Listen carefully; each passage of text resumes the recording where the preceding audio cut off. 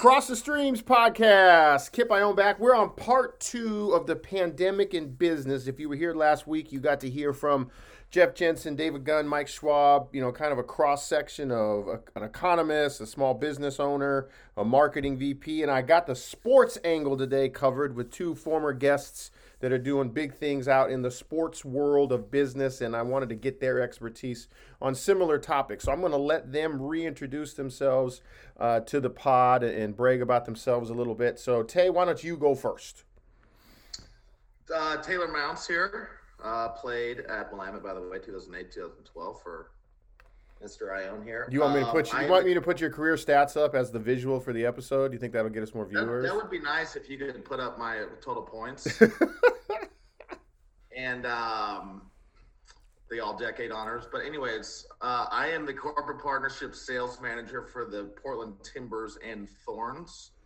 I've been in the sports sponsorship world ever since I got out of grad school. So started as the intern at DFC, and here I am with the Timbers in Portland. Thank you, sir. Nick. Yeah, Nick Lawson here. Played football at Willamette, same years as Taylor, 08 to 12. And I run a company called Squad. We help, hopefully, people like Taylor who are selling sponsorship just make it a little bit easier with digital games activations, digital inventory, so that they can close more partnership dollars. No, I appreciate both you guys coming back. And Tay, when it's you and I on the phone, Nick, you and I shooting creative ideas across email and text. I appreciate both of you letting me lean on you when I've had to throughout the years. But let's start here. Nick, you go first. This COVID thing, I guess we're on 11 months, 12 months. It's like Groundhog Day, right? It's hard to remember the exact day it started. Yeah. What has it forced your industry into? What have been the biggest impacts on the day-to-day for you? Yeah, I think just within the sports industry and some of the clients we work with, it's crazy. Some of them know the exact day in which sports shut down, to where they're just like I was interviewing somebody the other day, and they're like, it was March 15th at 7 p.m. when I got the email. So it's probably the Rudy Gobert game, right? It's probably when Rudy tested positive. Literally our NBA clients, it's like, that's when we found out, right before it was on SportsCenter and the game was shut down. So no, I think, in sports, what kind of happened was, and I'd be interested to get Taylor's perspective on this, is, you sell the attention around games. The live game is the main place where you're really getting the excitement, and all of a sudden we didn't have live games, and then all of a sudden we didn't have live games for a month, 2 months, 3 months. And obviously, within sports sponsorship, brands are paying you to reach your fans through the excitement of sports. So I think, overall with the industry, pivot has been used too much, but it's like we had to find new ways to keep brands interested in spending dollars with us, despite the fact that their budgets were probably cut. So I think the biggest thing was, you see it around the industry of just the creativity of some of these teams to say, look, we don't have live games or a stadium full of fans, but here's a way we can still reach our fans and get a message to them that hopefully reaches your sponsorship goal. So I think the biggest thing is, imagine if you're selling cheddar cheese and everybody loves your cheddar cheese, and then next thing you know, cheese farmers aren't making cheddar anymore. You kind of have to be like, what am I going to sell from now on? This is what I'm for. And there was just kind of a shift there. Nick, is it pivot or new normal? Which one have you heard most? New normal's got to take it. Yeah. Especially when you get on these webinars, people love talking about new normal. Yes, sir. So new normal definitely is used. Somebody put it really, really well the other day. Is it's like a light switch, but it wasn't a dimmer, right? It was a flip of the switch. It's not like something slow was coming where we're dimming the lights off. Yeah. Somebody just turned the lights off, and now we got to figure out in the dark how do I get to where I need and not trip over things. So, Tay, same question. The things that have hit you the hardest in what you do day to day. No, I think Nick hit it on the head. It's interesting from a standpoint of, number one, I started with the Timbers March 1st. Oh, so your timing is unbelievable. So I went to one game as an employee. I worked in the office for 10 days as an employee, and then have worked from home ever since. But no, I think when we're looking at sponsorships and attendance, I mean, when you look at it, digital broadcasts and social consumption has really skyrocketed. Not only for MLS, but I know the NBA, NFL. So I think, as Nick said, the new normal / pivot. Brands have a new normal for them as well. So they're thinking about sponsorships differently. They're thinking, how do we reach this many people? And is the fan attendance? I mean, soccer is so much different than the NBA or NFL. I mean, the NFL lives on, ticket revenue, gate revenue, just as like the NBA but MLS, I mean, it's so vital to the organizations because MLS isn't as big as these other, leagues. So it's definitely been a whirlwind, to say the least. Nothing that you would ever think getting into sports that you'd ever think that there's a day that sports stopped. Yeah.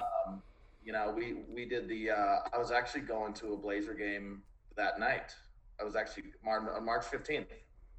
I had tickets. I was going to go to a Blazer game, and then got canceled, and our season got suspended. So it's been crazy. It's definitely been all hands on deck for not only our organization, but I think everyone that touches sports.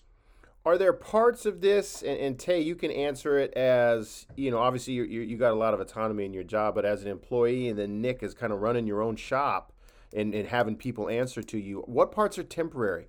Like, what parts are like, this will shift back?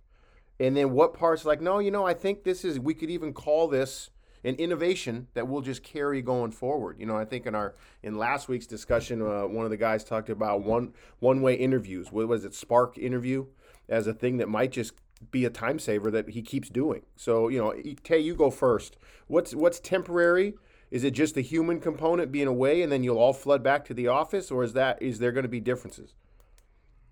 Yeah, I think that we definitely are going to be back in the office. I mean, sports, again, is such a different industry than any other one. Not only are you obviously connected to the club, but, obviously when games start coming back, obviously we're going to be at the office. And I think one thing that might change are meetings, for more meetings, and then plan another meeting.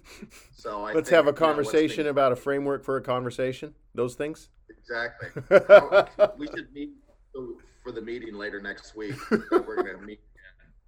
And then we got to have a post meeting about that. Yeah.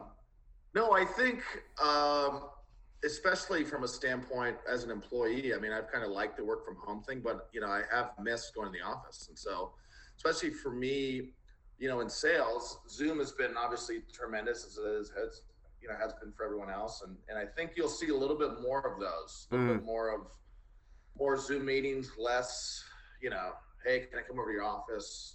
Just like, hey, let's hop on a Zoom. It's quick, it's easy, it's effective. And I think it saves, a lot of people time. Mm-hmm. Nick, similar. What's temporary? What's innovative going forward? Yeah, I think the permanent, and I'll kind of start with the permanent, at least from what we're seeing, is like just there's more reliance kind of on proving ROI from brands. It's like, hey, this, let's call it a pause, has caused us to have to rethink everything, right? Yeah. And that comes down to just marketing budgets in total. So I think the biggest thing is what's going to be permanent is, brands aren't going to just buy sponsorship packages because like they're sexy, right? Like they're nice, we get some tickets, things like that. Kind of what's temporary. I do think it's going to be about a year. I think it's going to be till 2022, no matter what vaccine comes out, if you look at the data. But I do think we are going to see like a crazy boom of people coming back to sports games and attending sports games. And what's interesting is that's going to put more emphasis on in-stadium assets than ever before. And I think that's even going to trickle down to minor leagues. I mean, I mean, no offense, Kip, but I think Willamette's basketball games are going to be packed. Hey, man. You know what I mean? Hey, like, any shift with people. Salem's in there saying, like, I'm trying to go to a sports game. Right? I'm trying to see some live sports. We'll ride that wave, my friend. We will take advantage of that wave. Right. So, yeah, it's interesting. And I think talking to people in the industry, brands, teams, whatever it may be, new normal is the wrong word, but there's going to be things that are pulled in, like digital activations. Like, for example, we work with Bucknell. They did a virtual Halloween kind of trick-or-treat thing where they had their mascot and head coach. Mm-hmm. Basically, they knew kids couldn't go trick-or-treating, so they did a Zoom thing for them. Mm-hmm. And they were actually able to reach Bucknell fans from outside of the city. Wow. So talking with them, like, okay, cool, we're going to do this next year in person and then simultaneously do it, like through Zoom. I think that's what, again, not to use the term new normal, but I think you're going to see a lot of hybrid of the things we learned in this pandemic, also mixing in with the things we used to do. And I think that's probably across the board in all industries. Yeah. Do you guys see, like, I really want to pick up on that, the rush back to the stadiums as we're free, right? And where can we go with this freedom? So does that change each of yours approaches and your strategies? Or is it like kind of back to where you were 18 months ago? Tay, go ahead. I mean, my biggest worry is that there's a boom, then a bust. Wow. And my thing is humans are we're all about habits. And we've been trained to only consume sports on television from our homes for the last year. Mm-hmm. And although we'll be excited to go back out to stadiums, I think the big thing is going to be, once that excitement luster dies down, how do we convince fans, and this was happening before the pandemic, how do we convince fans to leave their couch, go to a game? I mean, honestly, for Taylor and the Timbers, I mean, that experience is amazing, right?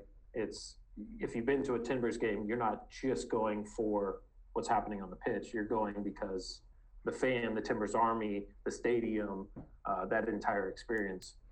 So some of my worry is that some teams will see the boom and then be like, we can just keep doing what we used to do for a stadium experience standpoint and not get better. And then they're going to really see a tapering off because, again, we've been trained to watch sports from home and consume sports from home. And it's going to be really hard to untrain us to keep coming back to games, especially if it's more comfortable to do that. Gotcha. Tay. I mean, as long as people keep consuming their local television Timbers games, I'm fine with it. No, I think for us, definitely when fans come back, I think you're going to see a little bit more innovation. You're going to see more cashless concessions. You're going to see all digital tickets. You're not going to have a media guide or a pamphlet, to games, and I think that'll be the biggest thing in terms of innovation. I mean, I'm excited to see not only what we're doing, but also teams around the country. I mean, when you look at how does the experience of going into Fenway Park differ post-COVID than it would previously. Great point. And I think the one thing is, everyone says it all the time, the one constant thing is change. And sports, the experience, I don't think has changed in, a while. So, I think you're going to see a lot more technology surrounding not only the stadiums, but also the fan experience and have it be, maybe it's not the only options aren't to go to a game or watch on TV. I mean, when you think of virtual reality, that's interesting. And when you think of, how all these teams and clubs have had to pivot their whole business operation in terms of what's important and what's not, and I think that's great of getting to the root of the problem. So I'm excited. Do you guys, like, in your each one of your your shops or the spaces where you're working, are you seeing more of a, hey, this is an opportunity for us to create new, or is it more of a survival God damn it, what new thing do we got to figure out now just to tread water? Because I know in coaching, that's been a challenge is, okay, what part of this can I actually view with some hope and possibility because we could carry it forward past it? And what part of this is just another drag on my day just to try to keep some semblance of a team? Does that make sense? Like, well, what are you experiencing yourself maybe, or even with your team? Go, Nick. Are you back? Me first. I didn't want to go first on both of them. Sorry, Cape. What was were you able to during this lead yourself, like your own internal voice, like this is opportunity, I can frame this? Was it day to day? Was it, in the beginning versus the end? How's your mindset to attack these problems to get to those innovations Taylor was talking about? Yeah, I think, for us, it was a crazy, again, we run our own business, and we went from really starting to break through and getting success with signing teams to, I had $250,000 worth of contracts canceled. Oh, right. One day because they were like, look, I have no idea what's going to happen. What's interesting from a business side is we leaned into our sales and honestly our LinkedIn content, which really brings in a lot of sales. Mm-hmm. And we were doing stuff like daily. And it brought in, the success we're seeing now was a part of that. And now that I look back, it was a survival thing, but now it's an opportunity for us from a business standpoint to say, okay, cool. We learned that this is a really, a good piece. Now I'll say we did a bunch of other things that didn't work out. But again, I think, we're almost at an inflection point here, right? Where we can either take what we've learned from surviving, like I said, with the Halloween thing for Bucknell, they could have done that on Zoom once and then just been like, okay, cool, that was pandemic. We're going to go back to kind of what we were doing. The opportunity now is kind of to say, can we get better with some of these changes that we've learned and actually take that moment? And I think in sports, and Taylor, I'll be interested to see if Taylor agrees with this. People think we have an off season, but as soon as the season ends, you're in renewals. Mm-hmm. Recaps. And when you're doing recaps, you're in renewals. And when you're in renewals, you're doing new business prospecting and you're budgeting.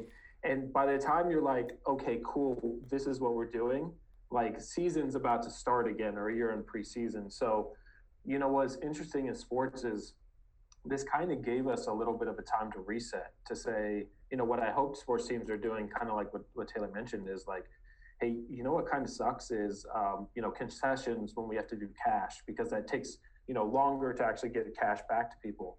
Can we actually take this time to take a minute and say, is this the time when we actually put cashless in to make it a better experience overall? Yeah. Right. So I think at least in sports, again, you talk to people kind of coming out of sports business programs sometimes, and you talk to them about, they're like, well, yeah, you work a lot during the season, but you get your off season. And I'm like, no, you don't. Right. You don't get an off season. You're maybe working a 40-hour week during off season. You're working an 80-hour week during it. And I think what we've seen from a lot of teams is this has given a little bit of the ability to say, we used to do it this way. I don't think we should still do it this way. And we actually have a little bit of time to think through this. And that's a lot of it was survival, right? Mm-hmm. I think in the beginning it was like, how do we survive this? We don't know how long it's going on, but I think that's the biggest thing coming out of this, and probably for you on coaching.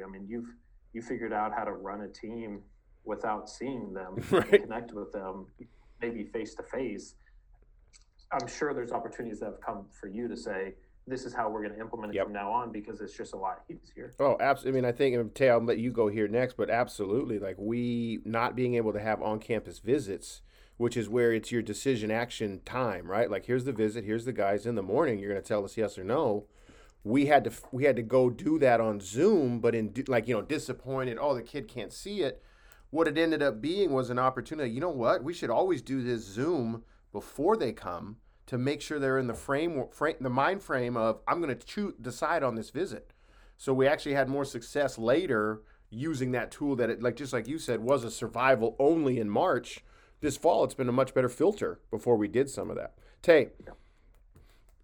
Yeah, I think at the beginning it was for sure treading water, just trying to figure out, how can we do this how can we still activate partners?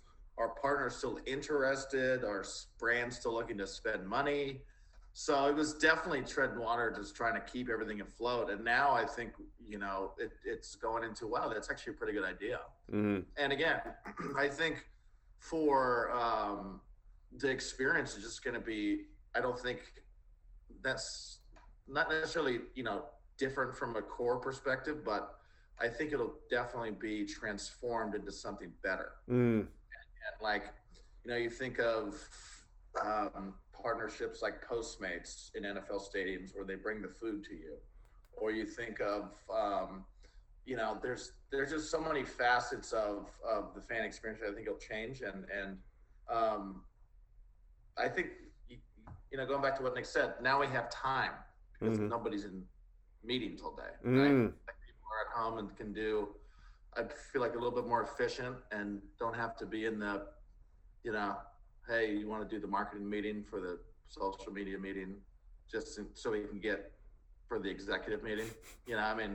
Now people can really think of how can they provide value to the organization and the club. Tay, do you see those expectations of a little more freedom, like for you, like you and your colleagues expecting that from the quote unquote boss going forward? And then Nick, do you expect having to give some of that?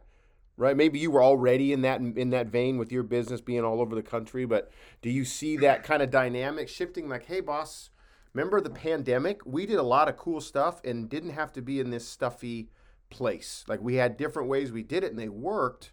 What's carrying forward? What do you think, Tay? Yeah, it's a good. Luckily our organization is great, just with, even before the pandemic, in terms of working from home, et cetera. But I think as an industry, sports was like the one thing that you couldn't, like, quote unquote, work from home. Mm-hmm. And now I think you look at it and maybe you can. So I definitely think that employees will be expecting that kind of freedom. Obviously to a point. And, I think at the end of the day, this has kind of showed the age-old question is, do we need an office? And, obviously sports industry is, obviously you most necessarily do, but, like, does Twitter need an office? Does Facebook need an office? Do law firms need these big mahogany? Great point. Yeah. Exactly. So I think when you look at it, I'm going to have a tangent here of commercial real estate, but that's okay. When you look at how that industry is going to change, why do people need to go into an office? And that's been my biggest thing about the coronavirus, is that it showed that everyone can do their jobs and do them efficiently and in their own way. Some people have a home office. I work from my kitchen every day. So. No, that's a great point. It came up last week as well, that exact topic of the commercial real estate. At some point, those mortgages are coming due, right? So, Nick, give me your take on that, on everything Tay brought up in that part. What do we need for, like, physical space? Do we need to impress people we're recruiting to work for us with this, 10,000 square foot party spot? Or do we need to consolidate and save money and put it towards other things? Yeah, I'll kind of give a perspective from sports teams with some of the teams we work with, and then, like, other startups that I know who have, like, we're a small shop here. We're only 4 people at Squad, but there's some people who have, like, 23 person companies. But and I might be wrong at this, but we work with the Chicago Bulls, and every person who works for the Chicago Bulls has been working from home since the NBA shut down. And think about that. I'm sure that's the same for you, Taylor, at the Timbers. Like, these are massive organizations, and they've made it work from home. I will be intrigued, though, whenever there's a large supply, whenever there's oversupply, that's when you can kind of kick it the other way. So I would be very interested if a year, 2 years, if it comes back to, you know what, we're going to compete for talent by having the dopest office space so that you won't even want to work from home. And obviously that's going to matter towards certain people. But I think the experience of working in an office, because it's not so readily available, some people might be like, hey, I actually do, like, I'm going to pick this job because it actually isn't an office, as opposed to, just at home.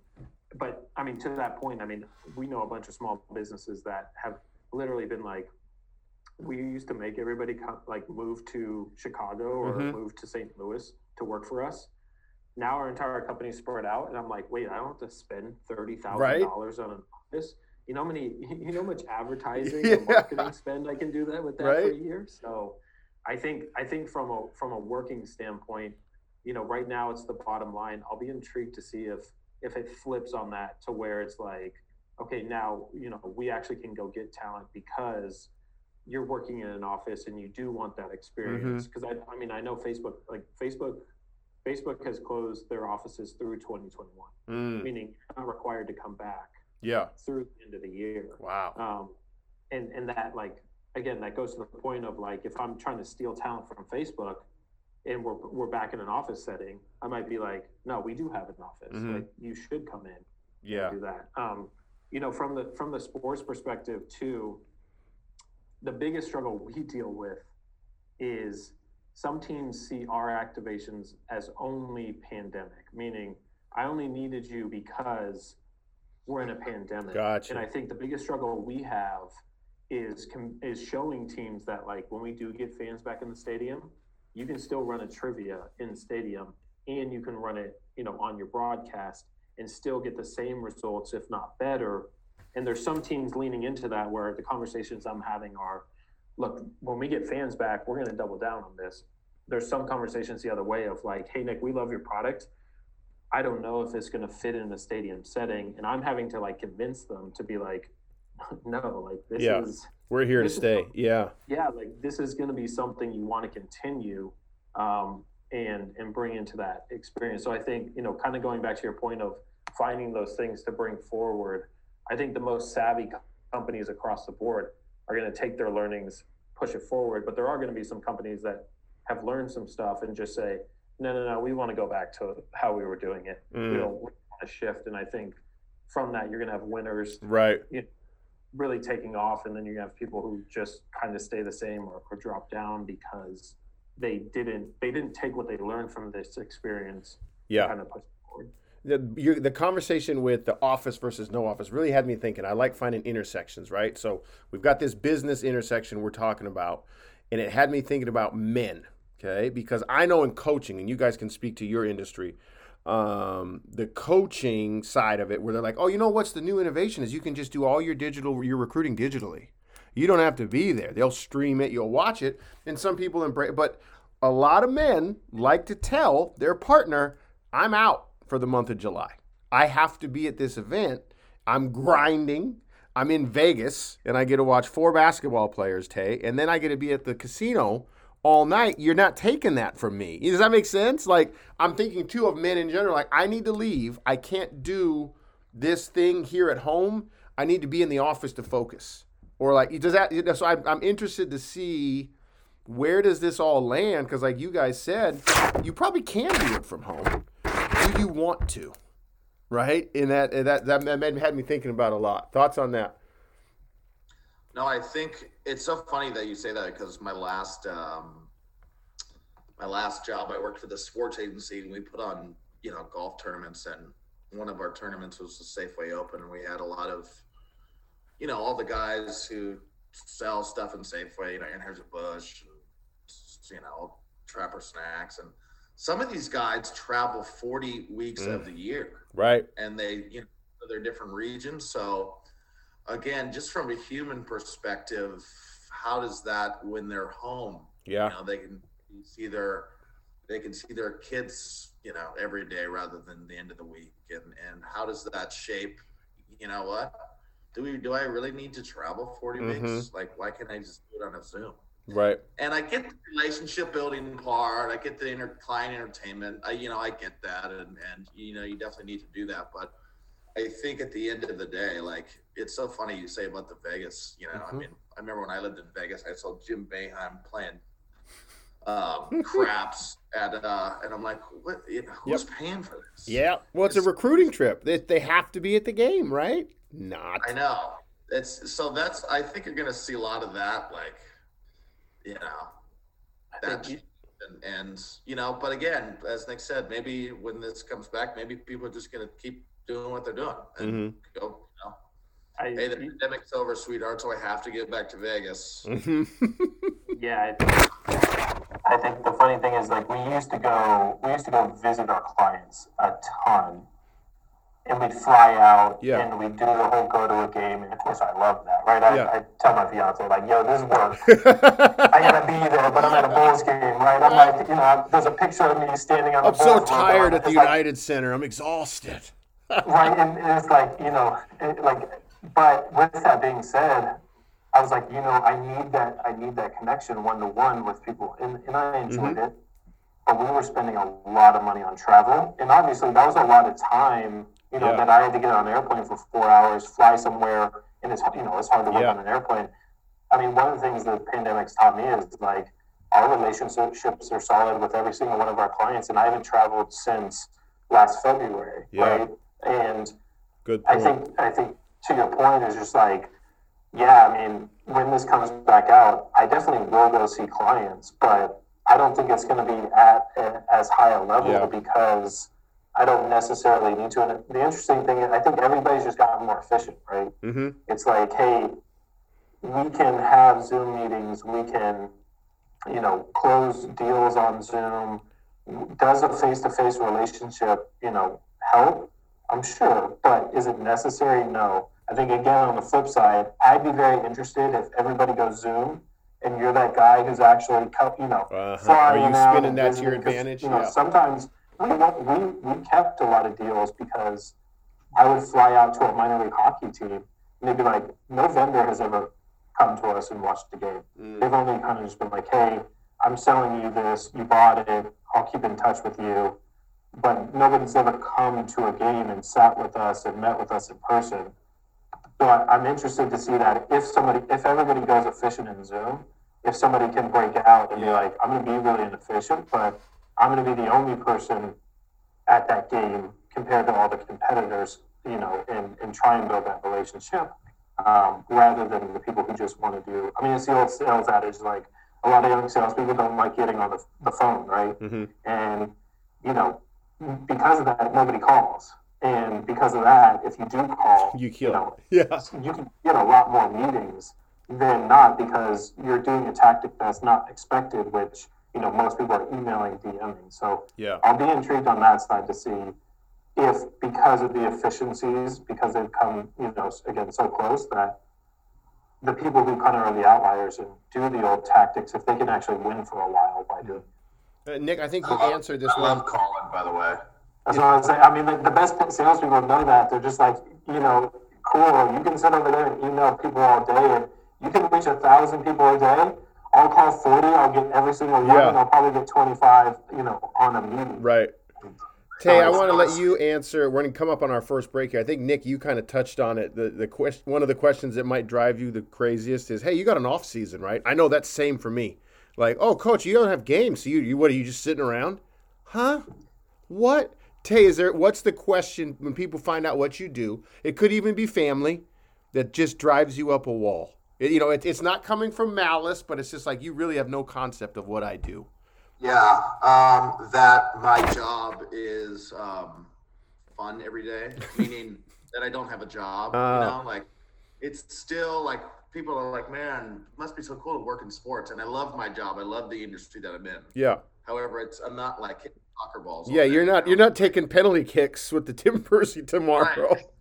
Well, and I was going to say, the number one thing, too, in sports from sports people, I'm surprised you didn't say this, is, hey, can I get some tickets? Oh, there it is. Like they assume in sports, if you work for a team, this team is just like, whoever you want to come to a game, I got tickets. Let's print them out. Yes.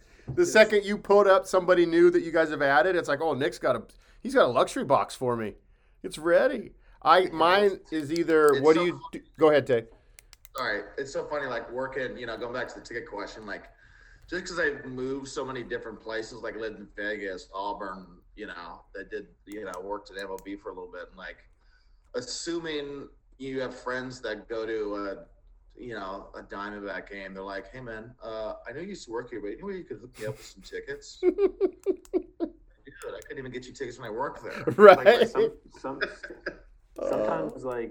sometimes you don't even have tickets to get in the building. Like if you're not activating that night, sometimes you don't even like. They're like, hey, look, you're a ticket salesperson. Unless you have people in the building, like you're not getting it. I had somebody had the gall to ask me if I knew anyone that had Masters tickets. Oh. Like, well, if you do, let me know. I'd love to go. Yeah, I'll pass that on to you, sir. Yep, for sure. Yeah. Well, mine is. Well, season's over, so you guys probably start recruiting now. It's like you said, Nick. Oh, you think we stop recruiting to a $30,000 out-of-pocket institution that doesn't have name recognition? No, yeah, we just start that up next month. We'll close it about 3 weeks. We'll be done. That's the thing. Like I've been talking to sport. I mean, I've gotten to the point where like people coming out of college are kind of asking me for 15, 20 minutes just to chat. And the biggest misconception they have is they're like, yeah, I want to work in sports. I love it. And it's like, okay, are you ready for an 80-hour work week? Like, do you love sports that much? Because you have to get in at 8, you do your entire day, and then you stay and you go through the entire game sometimes until midnight, and you got to be back in work the next morning at 8 a.m. And I mean, that's kind of why you have to absolutely love it, because I mean, and this sports team have gotten in trouble with this is like, that's not overtime pay.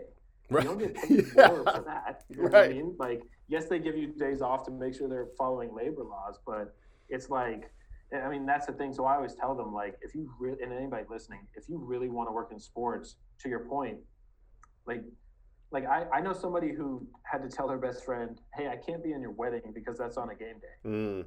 Like literally, I've missed a ton of weddings. Like, I'm contracted to be here on game day. They will fire me if I don't. Yeah. And it is necessary I be here, and I have to miss your wedding. And it's like, sometimes I tell people that, they're like, no way. Why would you ever work in that industry? And again, it comes back to like, you absolutely have to love it. But that's the thing lately I've been telling, people coming out of college, is like, I'm serious. Like, I'm not trying to deter you from sports. I just don't want you to get there, work an 80-hour work week and be like, why did I do this? Right? Like, really, like, one, get an internship and feel that out a little bit before you really commit to it. But that's the Here's thing. another great one. Here's another great one too, Nick, for all those aspiring sports business professionals. They say, hey, I really want to work for, I just graduated from college. I did an internship. Would love to work for the Lakers. Tomorrow. Like, dude, my first job was at McNeese State. Right, like mine was at the Salem Kaiser Volcanoes. Yeah, exactly. Would I have loved if the Warriors were calling me and saying like, "Hey, come down and work sponsorship with us"? Of course, right. But yeah, I mean, like that's the other, and I mean, that's better than and Kip, you probably know this too in coaching. I mean, how many times have you moved, Taylor? Like, you've lived in Arizona. Tay is the poster child for this. Auburn, Alabama. I've actually done the math. I've lived. So me and my girlfriend just bought a house. Before this, I had lived in 7 states and lived in 12 different apartments. Oh. And that's just like, I mean, again, I'm sure it's the same in coaching. It's just that's from 23 to right now, so 8 years. And it's just like a job opens up somewhere, and you're like, hey, that's the stepping stone I think I need to hit to where I want to go. Great, we're moving from Auburn, Alabama, up to Portland, Oregon. I'm moving from Arizona down to I mean that's the thing. That 100%. I get asked that a ton of like, how do I work for the Lakers? Well, let's get you. I live in LA and would love to stay here. It's like, well, I don't know what to tell you. Let's get you in what may be one of the most competitive industries in the U.S. for getting a job, because experience is the main thing that gets you in, and then connections are the main thing that gets you your first job, your second job, and your third job. It's like you go wherever there's work. And I mean, again, if you don't want to do that, go work for an agency, right? That's only in one place and maybe works with a bunch of teams. But yeah, it's you have to be prepared to move a ton and be very flexible. And again, I think that's nothing different than coaching, Kip. I know you've been at Willamette. I've been lucky. No, you're totally right. Like, I'm the exception to that rule. Everyone else, my brother's experiencing it right now. You know, in the last 3 years, he's gone from Bozeman to Seattle to Bozeman to Boise. And at the end of it, he's climbed, right, the ladder. But that's not easy with 2 little kids under 3 years old and your wife. And, you know, so absolutely, that's the norm in coaching for sure. Let's take our first break. We'll be right back with the lightning round. You're listening to another episode of Cross the Streams podcast.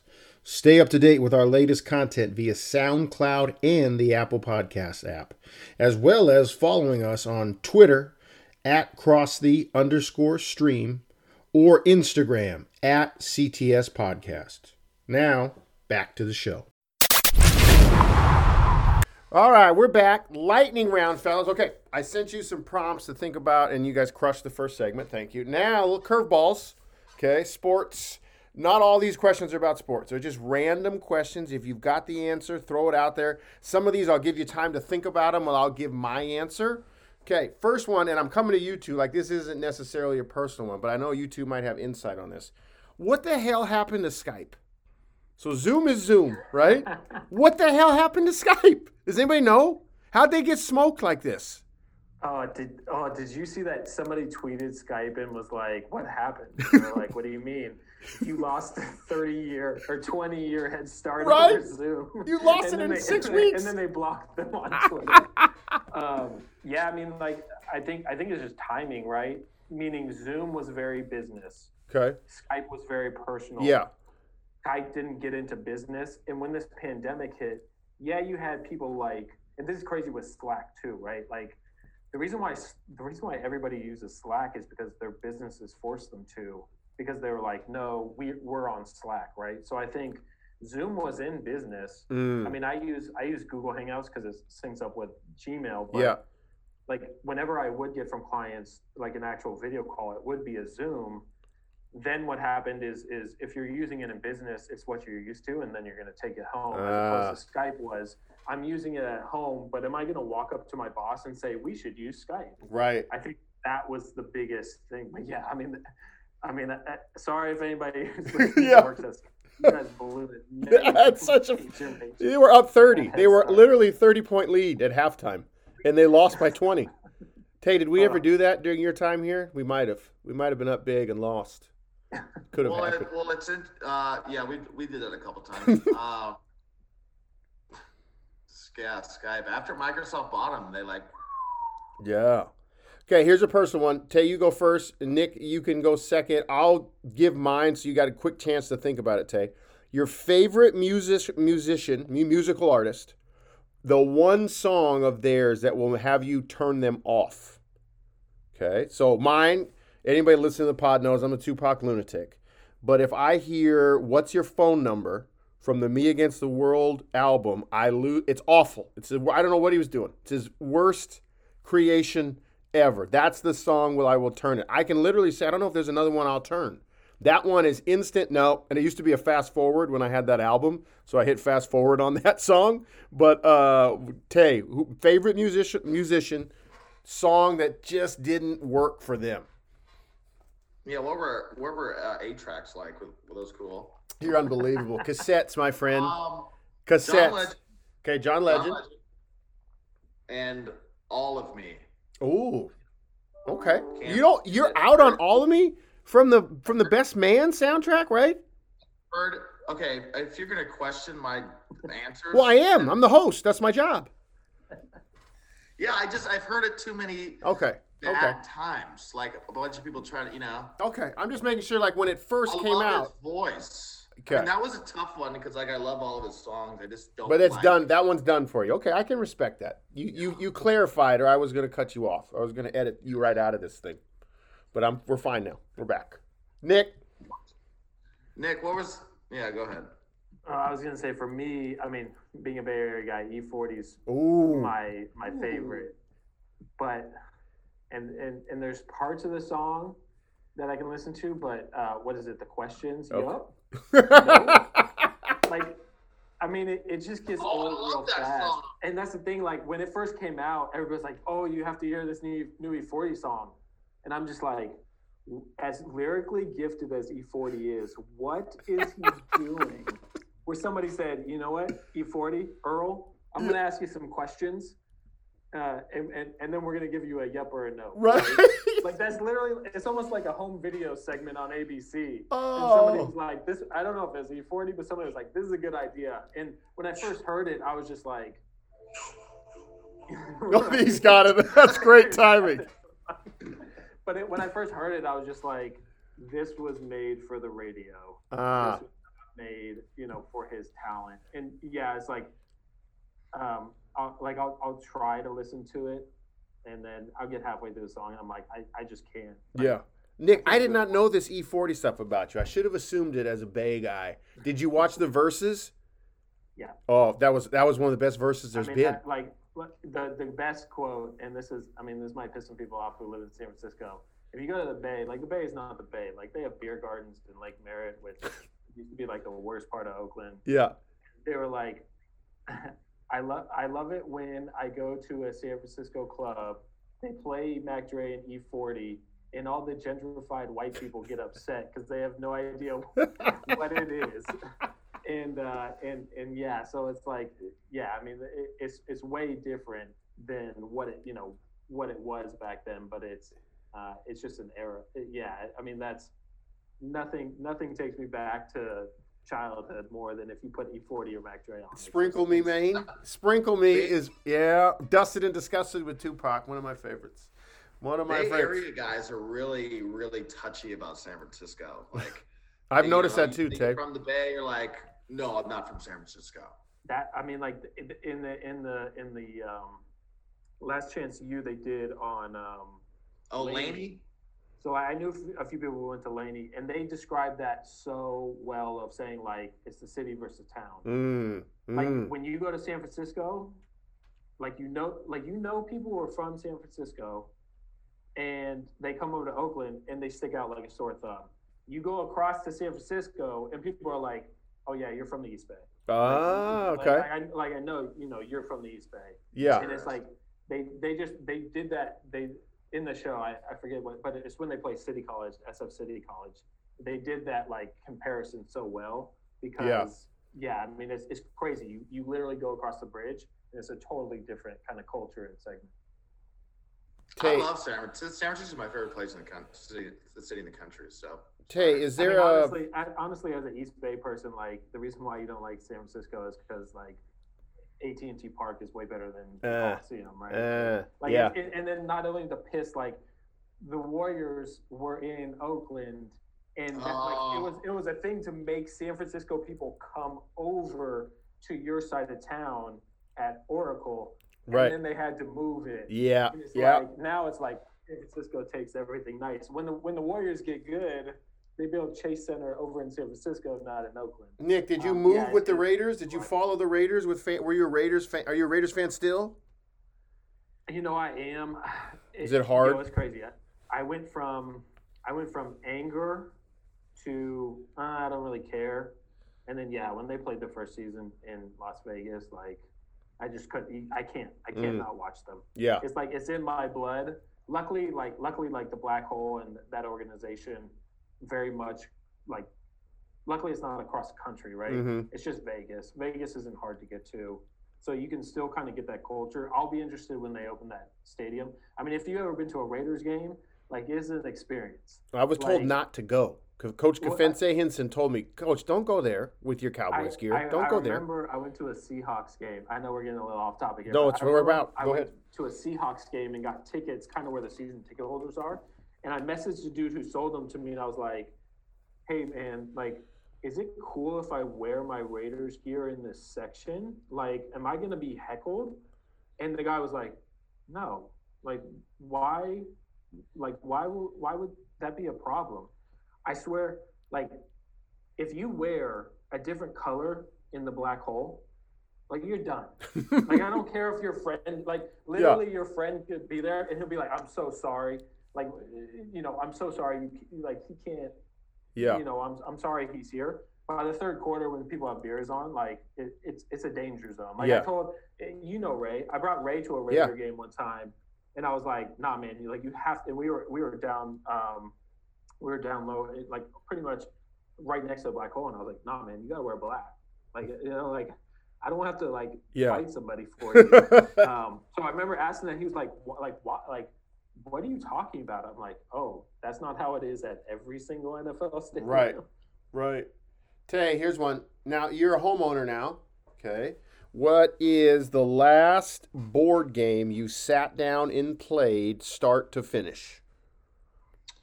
Monopoly. Do you like that? Was that a one-time experience, or is that your partner's go-to? What is that? Was she like that game too, or did you force it on her? We were both bored. Okay. And it was on sale at Target. Okay. And doesn't not like Monopoly. I can't play it, man. My daughter loves it, and I refuse to get trapped in that 4-hour hole. I'm not going to do it. It was quite a while. Also, I'm a big. I like Pictionary. Okay. Where you got to draw it. Yep. That's a lot of fun. I've just made up a lot of differing activities to do during the pandemic. I bet. Nick, same question. Yeah.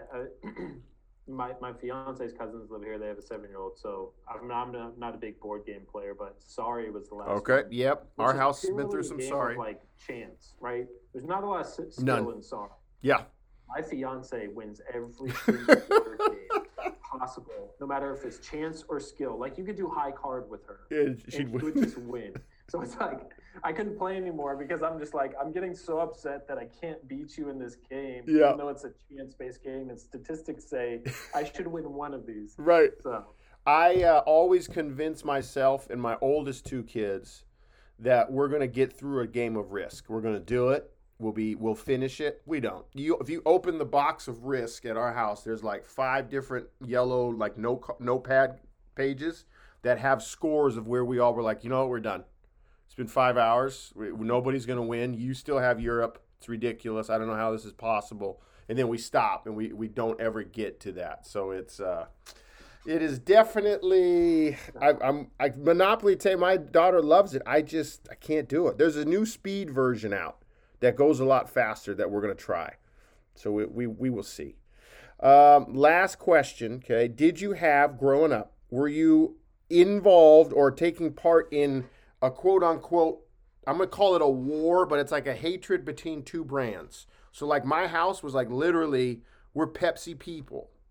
If we don't hang out with Coke people, it was a thing. Or we're Ford people.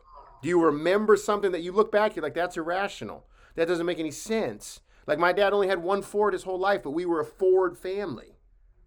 What do you got? I'm gonna go. Being from Hawaii, it's obviously such an interesting place. Mm-hmm. Quicksilver versus Billabong. Oh, great one.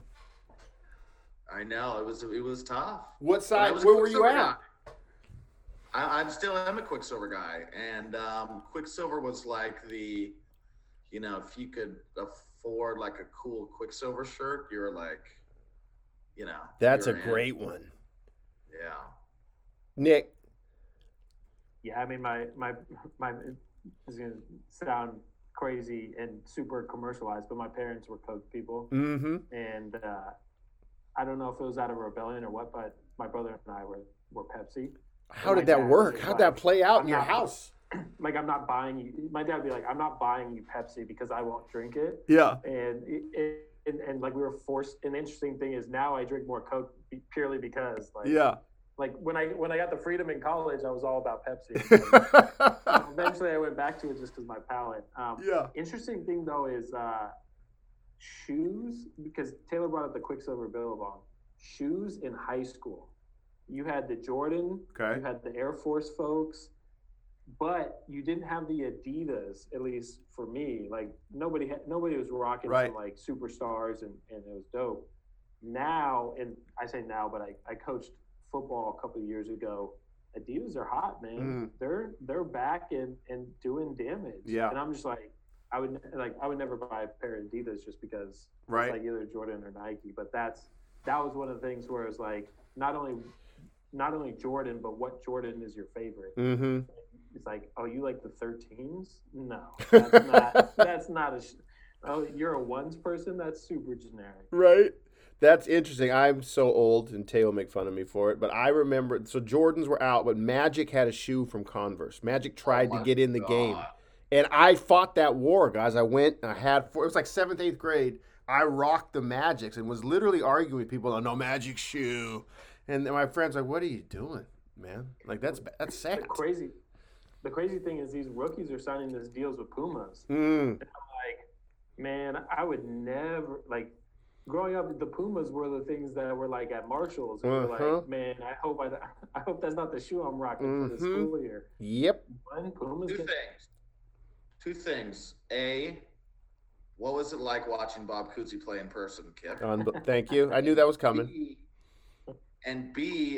everyone gives me grief for this because obviously I played basketball in college, but I am not a shoe guy because in Hawaii all we wore slippers. That makes sense. Slippers, not flip flops for all you people listening. Oh, that's a thing, is it? That's a thing. Not flip flop. Oh yeah, it's a big pet peeve of mine. This is a great topic. So I never cared about the shoe thing. So like Saul, one of my very good friends who you both know, yep, can name. We sit in a restaurant and he's the guy's wearing Jordan 8s. Like, dude, what are you talking about? How can So I just have never. I don't know. I don't know if. No, I've got a couple sneakerheads on my team that are very much what like you guys are talking about. Like, Coach, how do you feel about the 7s versus the 10s? And I'm just like, I need pictures, guys. I don't know what you're talking about. My only non-Nike shoe, I was a Nike guy for hoops. My only non-Nike shoe I ever got, and this won't shock anybody for listening to the pod or knows me, I love the Questions. So I went to Reebok for about 2 or 3 years of the Questions. Oh my God. Yep. You know what shoe was hot back in the day, and now they're reselling it, is the T-Max. Oh, really? Everybody had the T-Max. I'm Googling those right now. I was a huge Kobe, when he first came out with those block Adidas shoes. Yeah, I forgot he was them first, wasn't he? Coolest dude. Yeah, he was Adidas with the crazy ace when they first came out. Oh, so good. Well, I appreciate you guys. Great episode. Lightning round always leads us down sidebars and tangents, but that's what podcasts are for. The opinions expressed on today's episode are those of the host and guests alone and should not be viewed as reflective of the opinions of the institutions or employers of the host and guests.